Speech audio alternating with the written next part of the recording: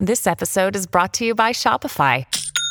Forget the frustration of picking commerce platforms when you switch your business to Shopify, the global commerce platform that supercharges your selling wherever you sell. With Shopify, you'll harness the same intuitive features, trusted apps, and powerful analytics used by the world's leading brands. Sign up today for your $1 per month trial period at shopify.com/tech, all lowercase. That's shopify.com/tech. Another day is here, and you're ready for it. What to wear? Check. Breakfast, lunch, and dinner? Check. Planning for what's next and how to save for it? That's where Bank of America can help. For your financial to-dos, Bank of America has experts ready to help get you closer to your goals. Get started at one of our local financial centers or 24/7 in our mobile banking app. Find a location near you at bankofamerica.com/talktous. What would you like the power to do? Mobile banking requires downloading the app and is only available for select devices. Message and data rates may apply. Bank of America N.A., member FDIC. When you need mealtime inspiration, it's worth shopping Kroger, where you'll find over 30,000 mouth-watering choices that excite your inner foodie. And no matter what tasty choice you make, you'll enjoy our everyday low prices, plus extra ways to save, like digital coupons worth over $600 each week. You can also save up to $1 off per gallon at the pump with fuel points. More savings and more inspiring flavors make shopping Kroger worth it every time. Kroger, fresh for everyone. Fuel restrictions apply. Conspiracy Unlimited with Richard Serrett. We really are getting to the point where we can affordably own enough computing power to replicate the human brain's computing power, and the pieces are just going to come together inevitably, sort of like the airplane did. People are just going to push on it until they find the configuration that gives us a human brain in a box. Welcome to another episode of Conspiracy Unlimited Plus, and as always, thank you to all of my premium subscribers for your ongoing support. Marshall Brain is most widely known as the founder of HowStuffWorks.com, an award-winning website that offers clear, objective, and easy-to-understand explanations of how the world around us actually works. The site, which he created as a hobby in 1998 and took through several rounds of venture funding totaling approximately $8 million, was purchased for $250 million by Discovery Communications in 2007. Marshall's a well-known public speaker with the ability to deliver complex material in a way that's easily understood by audiences of all types. He's a regular guest on radio and television programs nationwide. In 2008 and 2009, he was the host of the National Geographic Channel's Factory Floor with Marshall Brain, a series of one-hour factory tours taking the viewer on a journey into the world of product design, engineering, and manufacturing. He's also the author of more than 24 books, as well as a number of widely known web publications, including How to Make $1 Million, Robotic Nation, and Manna. His latest book is The Doomsday Book, which focuses on the science behind 25 of humanity's most imminent threats. Hey, Marshall, welcome to Conspiracy Unlimited. How are you? It's a great day here in North Carolina. How are you? Terrific, thank you. I'm sure you get asked this question all the time, but I have to ask, what a fabulous name you have, Marshall Brain. Is that a nom de plume, or is that your actual given and family name? No, my parents are from Ohio, and if you go to Ohio, there's still a Brain lumber company that was formed by my great-great-great-grandfather. So it is a legitimate name. It's on my driver's license. It's just been a funny thing. It was not a good name to have in high school. Now I have to ask you about your website, HowStuffWorks.com. What an internet sensation. Can you talk to me a little bit about how that all got started way back when? So I'm kind of a compulsive writer. I write every day, and I don't feel right if I don't do some kind of writing. So How Stuff Works started with me writing articles about how stuff works because it seemed like an interesting thing to me. And especially I thought it would have been cool to have it when I was a teenager, because a lot of times it's hard to find it. Well, at least when I was a teenager, it was hard to find accessible stuff on how different things worked. And so I just sort of, I got the URL and I sort of wrote one article a weekend, and and really no one cared. So, I would write an article, and this is what would happen today as well. You write an article and you put it on the web and no one reads it, right? And so then I wrote another one, and I did it every weekend, more because I enjoyed the process and I enjoyed what I was learning. And after about 6 months, it started to get an audience. Like people, in particular, somebody famous mentioned it on a site, and that brought some traffic, and then it kind of started growing from there. It just appealed to a certain segment of the population, right? People who like Discovery Channel or Popular Science Magazine or National Geographic. Those kind of people are curious, and they would find the site, and they really enjoyed it. And so it just, from that little seed, it just grew and grew and grew. Were you always interested in science and technology, even as a child? I had a father who was a tinkerer, and he sort of instilled in me this idea that you could build things with your own hands. I can remember as a kid, he built us like a bubble machine. This was before you could buy them at Walmart. And he built our garage door opener, and he built his own stereo and things like that. So he sort of transmitted to me this interest in building things or taking things apart or reusing things. And there's probably a genetic component as well. That's sort of how that curiosity or interest got started. And then, I got a degree in electrical engineering, and I really enjoy technology from that perspective as well. How involved are you now with How Stuff Works? And for example, the podcast, I understand, gets something like 35 million downloads a month? Yeah, the podcasts are a phenomenon of their own and an amazing thing. I don't have any formal attachment to How Stuff Works any longer. I teach at a university called North Carolina State University now and live a much quieter life as a result. So it was, I think I was involved for 12 years, and then it was time to do something else. So let's talk about your latest project, the Doomsday Book, the science behind humanity's greatest threats. I want to talk about the potential threat of artificial intelligence. When and if robots or AI achieves greater intelligence than the human brain, then we're all in trouble.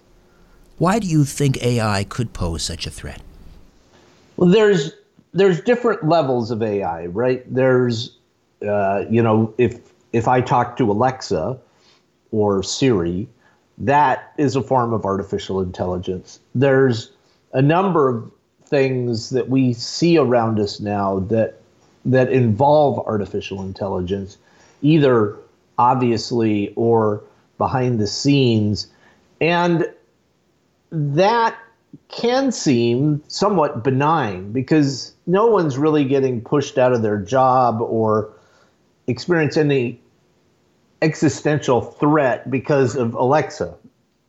But the next level up is when AI starts actually competing with human beings for jobs and starts to really impact the job market in that way. And then the next level up is what you're thinking of, I believe, which is, general intelligence embodied inside a computer where it can think and, basically do anything that a human being can do. And then you get the level beyond that is most commonly known as the singularity, where that general intelligence is able to start improving itself. Essentially, it can write its own software and improve itself, and it becomes, twice as good as a human being, and then 4 times as good as a human being, and eventually just becomes so superior to human beings that we become irrelevant compared to its capabilities. And so there's these levels. We're about to be impacted by the starts taking jobs thing, and that is going to be its own level of trauma. So you pick where, like in that strata, where do you want to focus? Let's begin with the robotic revolution, or sometimes referred to as the fourth industrial revolution, and we're in it now. I've heard some pretty harrowing figures in terms of permanent job loss, something like maybe 60 million in North America alone, when you consider, for example, just the driverless car. 1 in 5 jobs are tied to driving. Let's start there. Right. So you're making an excellent point. The thing, like the tip of the spear that's probably going to hit us with strong impact first, is this whole self-driving car technology, and in particular self-driving trucks. Because in the United States, there's about 1.5 million people who drive 18-wheelers, and they make a good living doing that. That's a middle-class job. It has a good pay scale. It has medical benefits, things like that. It's a solid position to get yourself into. And then there's all the delivery drivers for FedEx and UPS and all the other delivery companies. And then there's the Uber /taxi /Lyft side of the equation. So you're right. There's an immense number of jobs tied up with humans sitting in the driver's seat. And once you have self-driving technology, it's going to be, especially in the trucking industry, it's going to be a very rapid transition over, because a self-driving truck will be better than a human-driven truck in 10 different ways. Like it just makes so much economic sense to flip over that it will happen. And then you ask, well, what happens to those 1.5 million people? They get ejected out of their middle-class jobs, and then the economy isn't, right now, it's not creating jobs, and it's especially not very good at creating middle-class jobs. And in a pandemic, it's shedding jobs, and that 1.5 million people is a reasonable chunk of the workforce in America, and they're going to be, unless we as a society start to think about this, they're going to just be left high and dry. And it really is uncomfortable to ponder.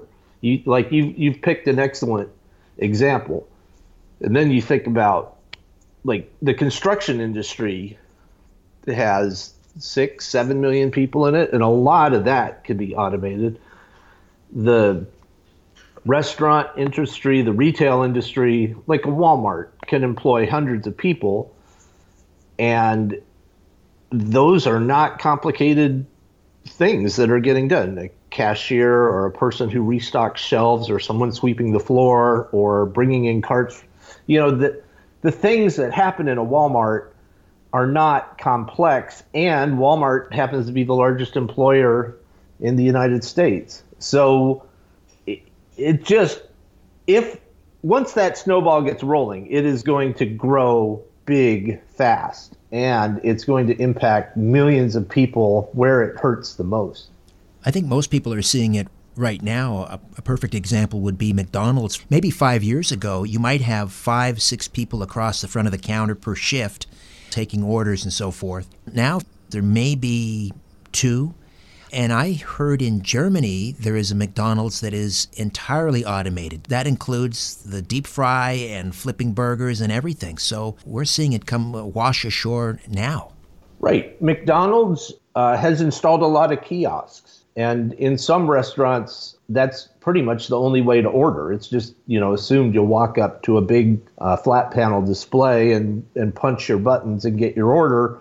And once you've done it once, it's actually a better experience than talking to a person. You get a better selection of what exactly you want, and you get better delivery on your order. And for McDonald's, it costs essentially nothing to install that kiosk compared to hiring the employee. And we've seen this before, like airports. You used to go up to the counter to check in, and now everybody checks in at the airport through a kiosk. And it just becomes normal. But we don't see the number of people that are getting unemployed by that. And, automatic teller machines, ATMs, they have done the same thing at banks. So it's going to just wash through the whole system and take out millions of jobs eventually. And it's not just the low skill jobs. You mentioned construction. How close are we to 3D printing houses and bridges, for example? Well, we are actually 3D printing houses now. That has been in process for 10 years, but I was seeing an article last week that there's a house in America now that's for sale for $300,000. It's considered to be a completely legitimate, normal middle-class house that happens to cost half as much to manufacture, and it takes a lot less time. And you get rid of all the different tradespeople that are involved in the normal construction of a house. Whether you go that route and you 3D print, or you just take the kind of tasks in a normal construction process, like nailing shingles on a roof, or putting bricks in stacks to make a wall, or painting and hanging sheetrock. There's just a lot of stuff in house construction that is not complicated. And what's been holding us back is vision systems. We haven't had vision systems because we didn't have the computing power. But as computers just get mind-blowingly powerful, we can actually create a block of computing power that's inexpensive enough that it can replicate a lot of what the human vision system is doing. And once we get that whole thing figured out, and we have artificial vision systems that are either close to human or in a special area like shingle putting on, it can do that vision task efficiently. That's what's really going to uncork the bottle. So I guess it would be fair to say then if a job can be replaced, if someone can be replaced by a robot, from a barber down to a sous chef, a dentist, they will be. That is pretty much inevitable because a robot has implicit advantages over the comparable human worker. Doesn't get sick, doesn't get drunk, doesn't make mistakes like a human can make when they're tired, for example, doesn't want, a human wants to have reasonable hours and work-life balance, and a robot's happy to work 24/7. And, you take that list of advantages and humans can't compete. And you're right. It just about any job will eventually be roboticized. But there will be a set that are much easier, and then kind of the middle tier, and then finally the most complicated tasks will get phased out. Grand Canyon University makes earning your degree possible with over 130 academic programs for traditional campus students, with more than 80 bachelor's programs offered online. GCU provides you with the personal support you need, from complimentary unofficial transcript evaluations within 24 business hours to scholarships, academic support, and your GCU graduation team, led by your own university counselor. Find your purpose at GCU. Private, Christian, affordable. Visit gcu.edu. So you were mentioning earlier, what are we going to do with these tens of millions of permanently displaced workers? And I'm wondering, the COVID-19 has provided an opportunity to send up this trial balloon for universal basic income. And I want to be clear, I'm not saying that COVID-19 isn't real, but it has provided an opportunity to maybe beta test a number of things. And one of those is a universal income. What do you think? Well, you are exactly right in the respect that it has shown us what it's like to lose tens of millions of jobs essentially overnight. And also it has shown us how we respond to that. And right now, the response has not been particularly good because, just one thing to look at is food banks. There are now far more people, I think like 8 million people slipped into poverty in the United States in December. That was sort of the round number.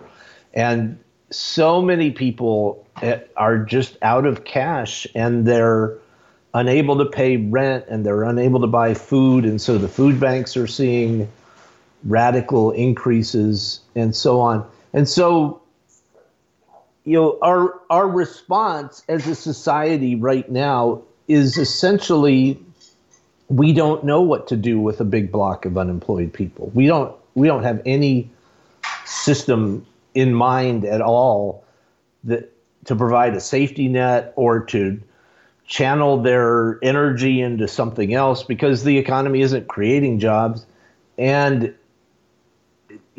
at some point, typically in America, it will enter some kind of crisis phase where we have to actually start to think it through. But like just the stimulus checks has been so traumatic from a congressional standpoint. Like, we have one side wants one thing and the other side wants the other thing, and then it just gets gridlocked and nothing happens for months and months while people legitimately really need some kind of relief, or they get thrown out onto the street. And that is the restructuring or the rethinking of the economy that gets you thinking about universal basic income or something that lets people who are unemployed not become homeless. Except, how do we pay for that? So, for example, in Asia, they're decades ahead of us. I think it's mandatory, probably from a primary school, for coding and basic robotics courses. Here in Canada, in Ontario, for example, a few high schools may offer something called a STEM program, science and technology, but it seems to me like we're really too late to the dance here, and so we're not going to have any comparative advantage in terms of building robots, programming robots. All of that is going to be overseas. We're not going to have the skilled workers. Therefore, we're not going to have a tax base. How are we going to pay for a universal income? It seems like we're on a collision course for societal breakdown. Right. It does seem that once automation starts impacting millions of jobs on a regular basis, we have no system in mind. You in Canada at least have the healthcare side of it figured out. Like you've found a way, like most developed countries, to provide basic healthcare services, and even not basic, but advanced healthcare services to all your citizens pretty much universally. Here in the United States, we haven't even figured that part out. But in that, there is a seed of something, because you have been able to make universal healthcare work. And in, for example, Singapore, they've figured out essentially how to provide universal housing to people. Pretty much everyone in Singapore is living in government housing, and it works really well.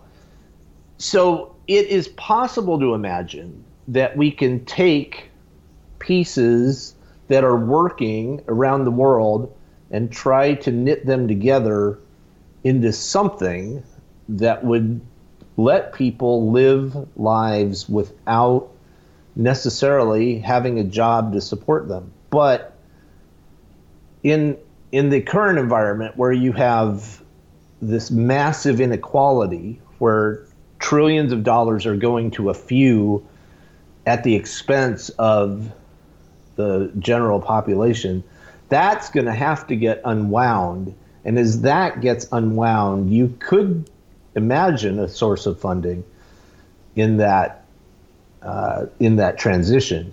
But I don't know how you do it in the United States with the people in government that we have today.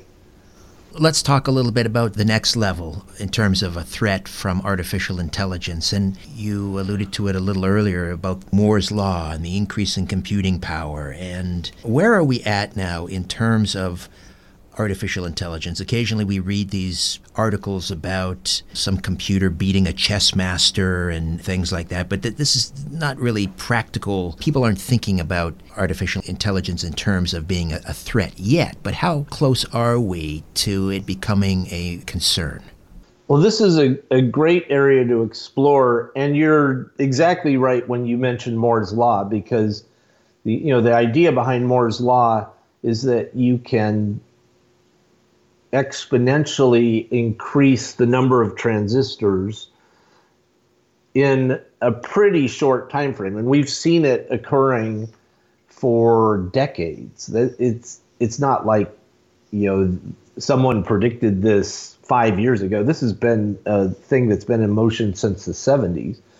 So the cost of the transistors and the number of transistors that are available for computing just grows and grows and grows. And you can kind of think of this like the human brain, its capabilities are the target.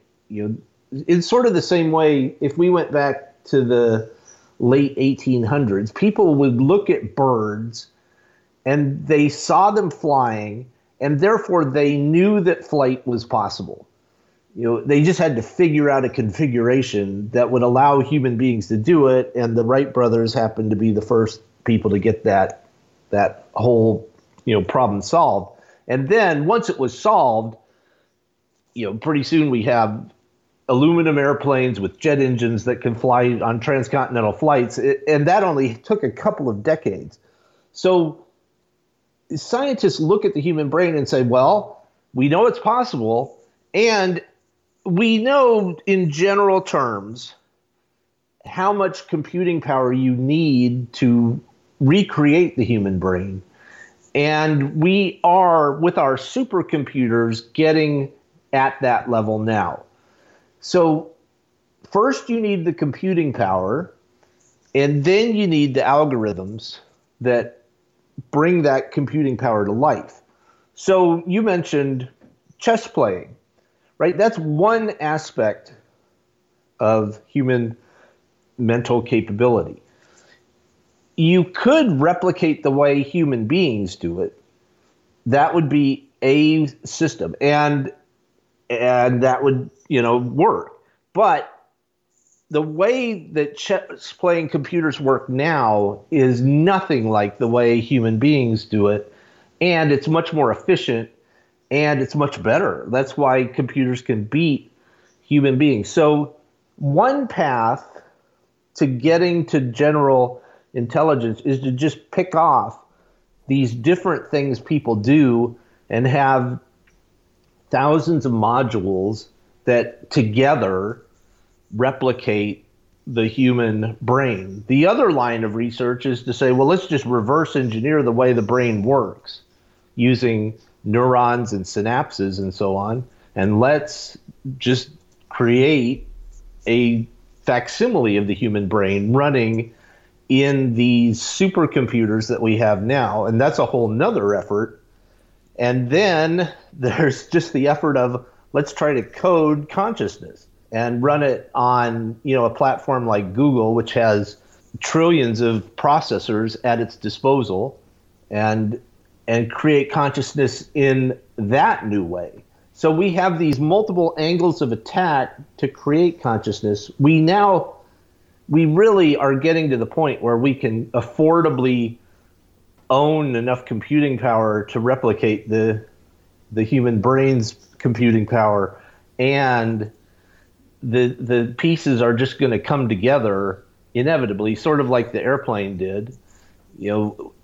People are just going to push on it until they find the configuration that gives us a human brain in a box. And at that point, it's really unclear what's going to go down as we reach that milestone.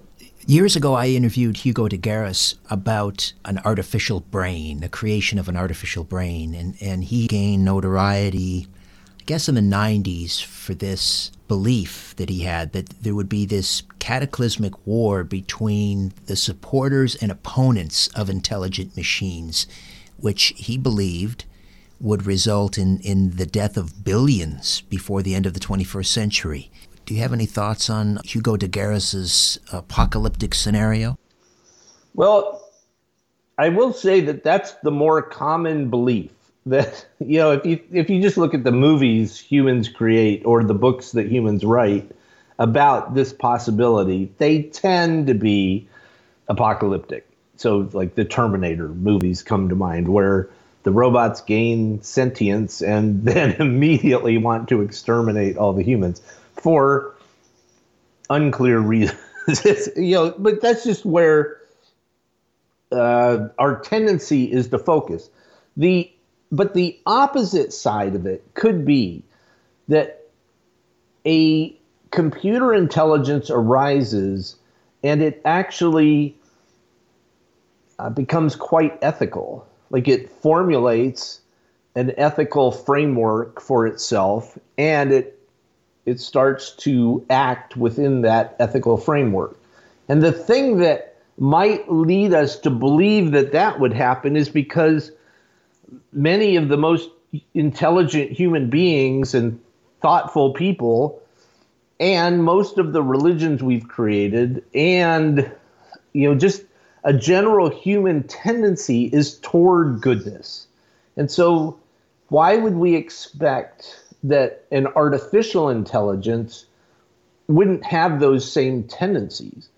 And if that were to happen, and this artificial intelligence arises and it's sentient and conscious like a human is, and even if it's more powerful than us, it might look at us and think, what can I do to really help these creatures? And things get so much better that there isn't a need for us humans to fight with each other, as you've painted, or for the artificial intelligence to have any ill will toward us either. And I happen to think that is a more, a more common outcome that might occur here. Let's just take the example of dogs. Dogs are far less intelligent than human beings, but most people treat dogs pretty well.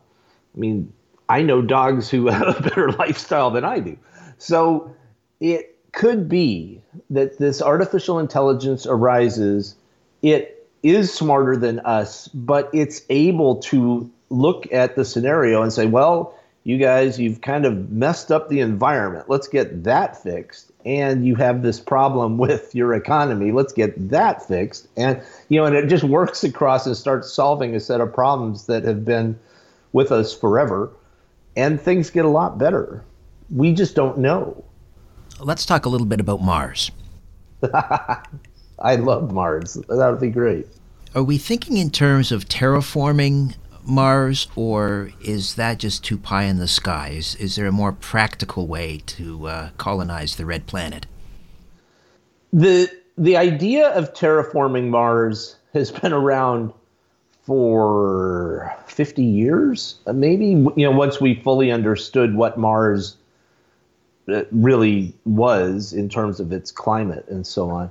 And it makes sense, but terraforming is not a flip a switch and suddenly it's warm and balmy and there's plenty of water and oceans form. And, that's kind of the vision, but that is not a flip a switch kind of thing. That's a centuries long process that would need to unfold. And Mars has a particular problem in that it lacks the magnetic field that protects the Earth's atmosphere. So it's hard for Mars to hold on to an atmosphere. So at least right now, the more common approach that people are thinking, and Elon Musk is really kind of the thought leader here, and it's more like we're going to build underground, or we're going to do something with domes on the surface. Another problem with Mars is you have a lot of cosmic radiation, and that might just force everything underground. But we're going to build some kind of structure and and basically just isolate ourselves from the environment and not worry about it and grow. Like Elon Musk has plainly said, I plan to put 1 million people on Mars and then you just have to pick the time frame. It kind of varies around depending on the day, but he's fully committed to putting the first people on Mars in just a few years, and that has been repeated multiple times. What kind of economic system or political system would you see unfolding on a red colony? That, to me, is the most interesting question about Mars, because Elon Musk and a lot of other people have laid out how we would get there. And Musk, to his credit, has done that with a lot of specificity and is actually building hardware under the umbrella of his vision. So there is the act of getting us to Mars, and then there's the act of living on Mars in a safe way at scale, with thousands or hundreds of thousands or millions of people. And then the part that no one seems to be talking about is, okay, what kind of government are these folks going to have, and what kind of economic system are these folks going to have? And the laws, are we going to import them from Earth, or are we going to make them up when we get there? And who makes the laws? And there's myriad decisions that need to be made in order for a 1 million person colony to have any hope of surviving without coming unglued in sort of the same way we see the United States. There's definitely some cracks happening in the United States right now that are pretty uncomfortable.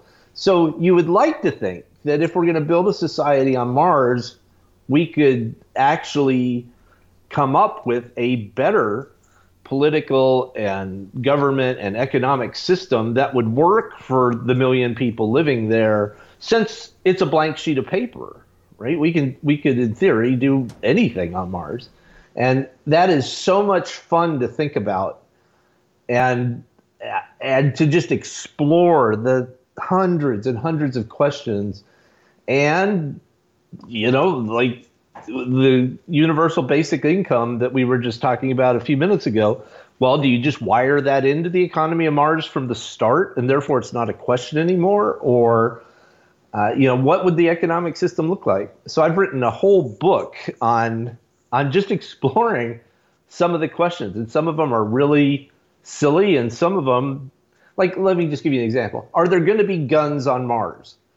That someone's going to have to decide that. Can anybody on Mars have a gun? Especially if you could shoot it and blow a hole in your protective bubble, right? And so it goes. If you just take that as your starting question, well, that's interesting. Like, are you going to have pets on Mars? Why or why not? And who gets to decide? Right? Can you eat meat? Yeah. There's so many questions that on a blank sheet of paper, you would actually get to decide. But who's going to decide, and who's going to go to Mars, and are they willing to live within that set of constraints, whatever the constraints are? It's so interesting. It's so much fun to think about. And that's kind of where the Mars book came from, was just going through that set of thought questions. And like, is 1 million people enough? You really need to create a whole self-sustaining ecosystem on Mars, and there's so many things you have to do to replicate Earth's ecosystem. Like I want to make chips for computers on Mars. That alone might take 100,000 people just to recreate the ability to make chips. And if that's the case, you may need 10 million people on Mars in order to have any hope of this actually working. So 2004 was supposed to be the year of Mars. It wasn't, I guess, but what was the thinking in terms of 2004 being the year of Mars? Well, we've come at Mars from multiple angles ever since we landed on the moon. And it's really interesting to wonder if we had kept funding NASA, given the amount of momentum it had, what could NASA have started to do? Like, big in-orbit space stations like we saw in the movie 2001, with artificial gravity and people flying up there essentially like it's a business trip. That's one possibility. An entire moon civilization could have happened. Landing people on Mars, that would theoretically could have been happening in the 80s if NASA had that level of funding. So there has been that effort. Then there was another effort to do a privately funded mission to Mars and to raise the money and push, not millions of people, but hundreds or thousands of people onto Mars. That was another concept that came and went. And so it's very aspirational to think of getting humans on Mars now that we've accomplished the moon, but it's just a much bigger problem and a much longer distance. And as we've been discussing, there's a lot of stuff to figure out besides the technology side of it in order for it to work.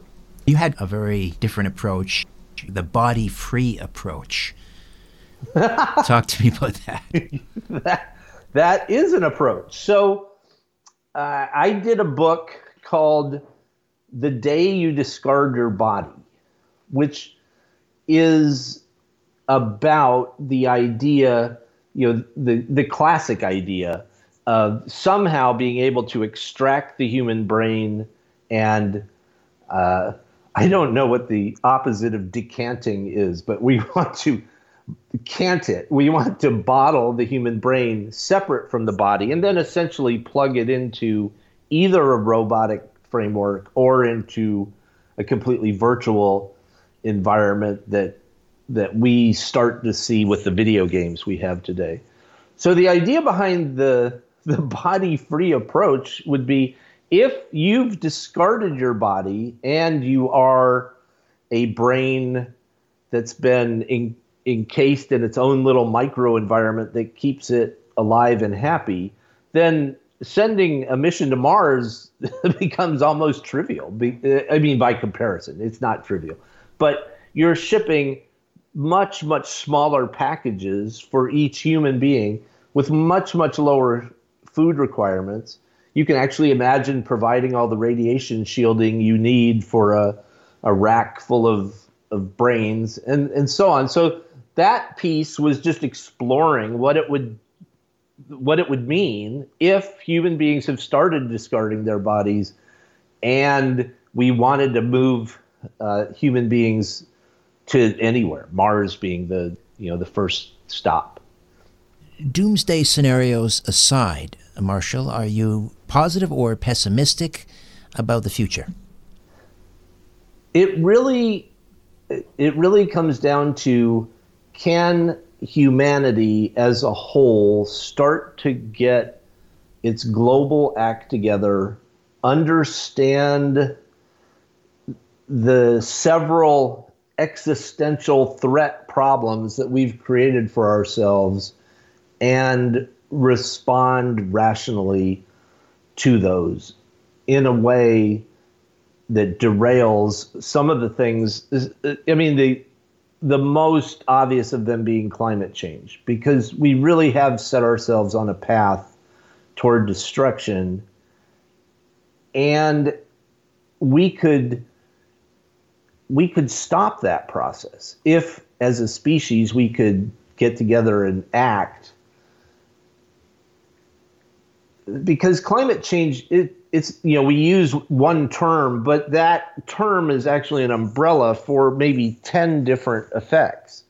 It's not just global warming. It's also like the rainforests completely collapsing and turning into deserts because they eventually overheat and they die off, and once you've killed off a rainforest, there's no bringing it back.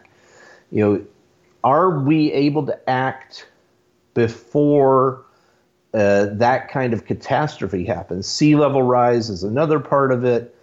There's just so many things. And if we could sit here, if you and I could sit here and look out into the future and think, oh yeah, humanity is going to get itself together. We are going to immediately stop burning fossil fuels. We're going to immediately start extracting carbon dioxide back out of the atmosphere and start to put back together a few of the other things that are involved here. Like we need to actually actively start refreezing the Arctic as part of that process. If we could sit here and say, oh yeah, humanity's going to get itself together and it's going to stop burning fossil fuels in 5 years, that would be a reason for optimism.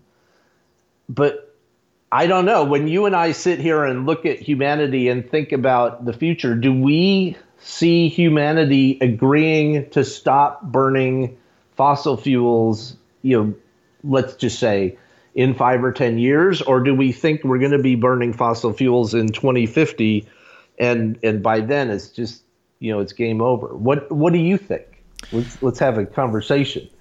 Well, I have a radically different tact on that. I mean, first of all, I think fossil fuels are here for a long time, 50, 100 years. I think innovation is the key. I think a top-down approach of saying we're going to shut down huge energy sectors. I mean, talk about a massive displacement. We talked about robotics. That's another one. What are you going to do with pharmaceuticals, with agriculture? All of these things are dependent on fossil fuels. You want to build wind turbines and solar panels? How do you do that without fossil fuels?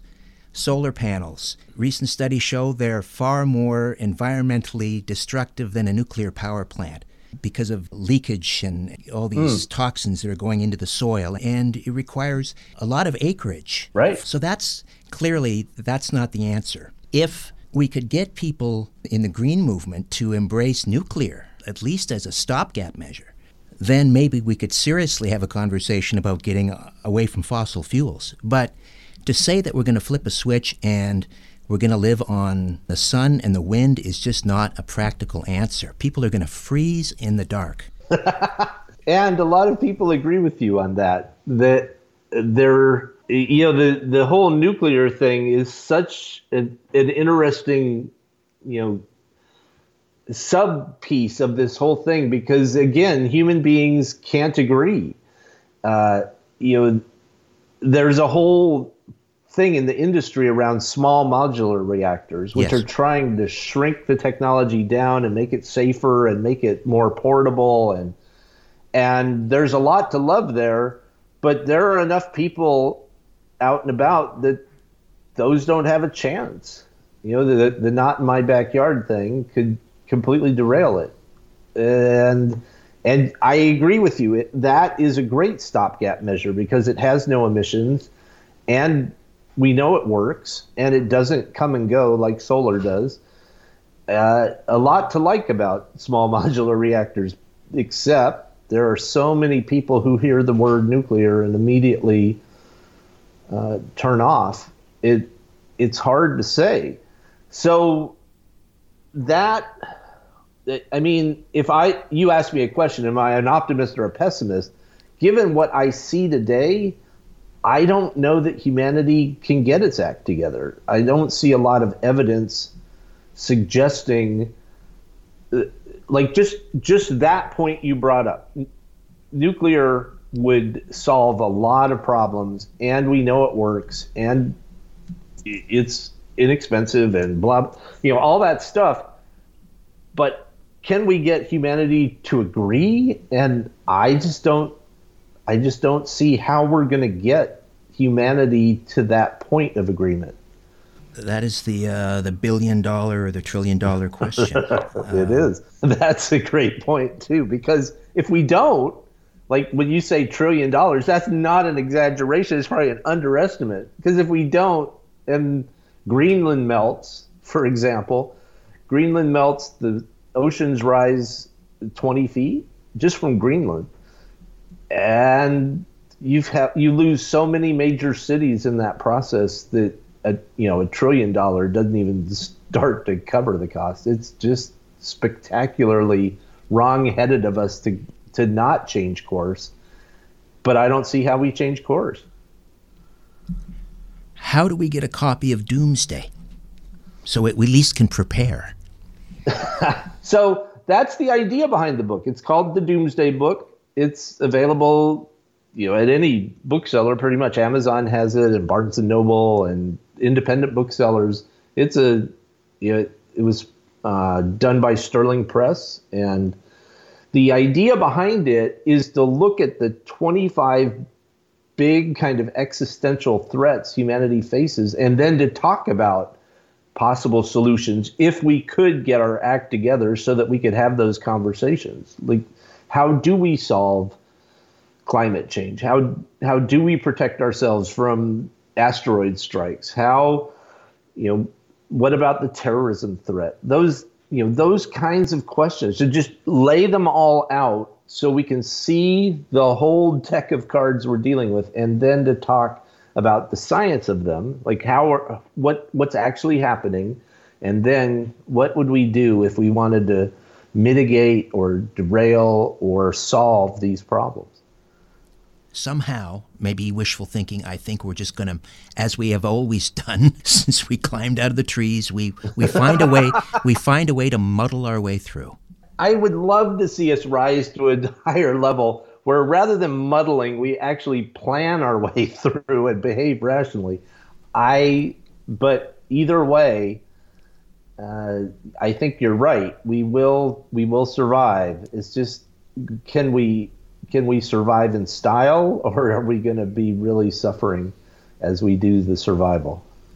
Marshall, I've enjoyed speaking with you. Thank you so much for hanging out. You're a wonderful host. The questions and the conversation has been fantastic. So thank you. A new Conspiracy Unlimited with Richard Serrett drops every Monday, Wednesday, and Friday at conspiracyunlimitedpodcast.com. Blow your mind. That is all for now. Oh, and remember to share and give a 5-star review, because we have huge egos and need love. We're like cats. We need constant petting.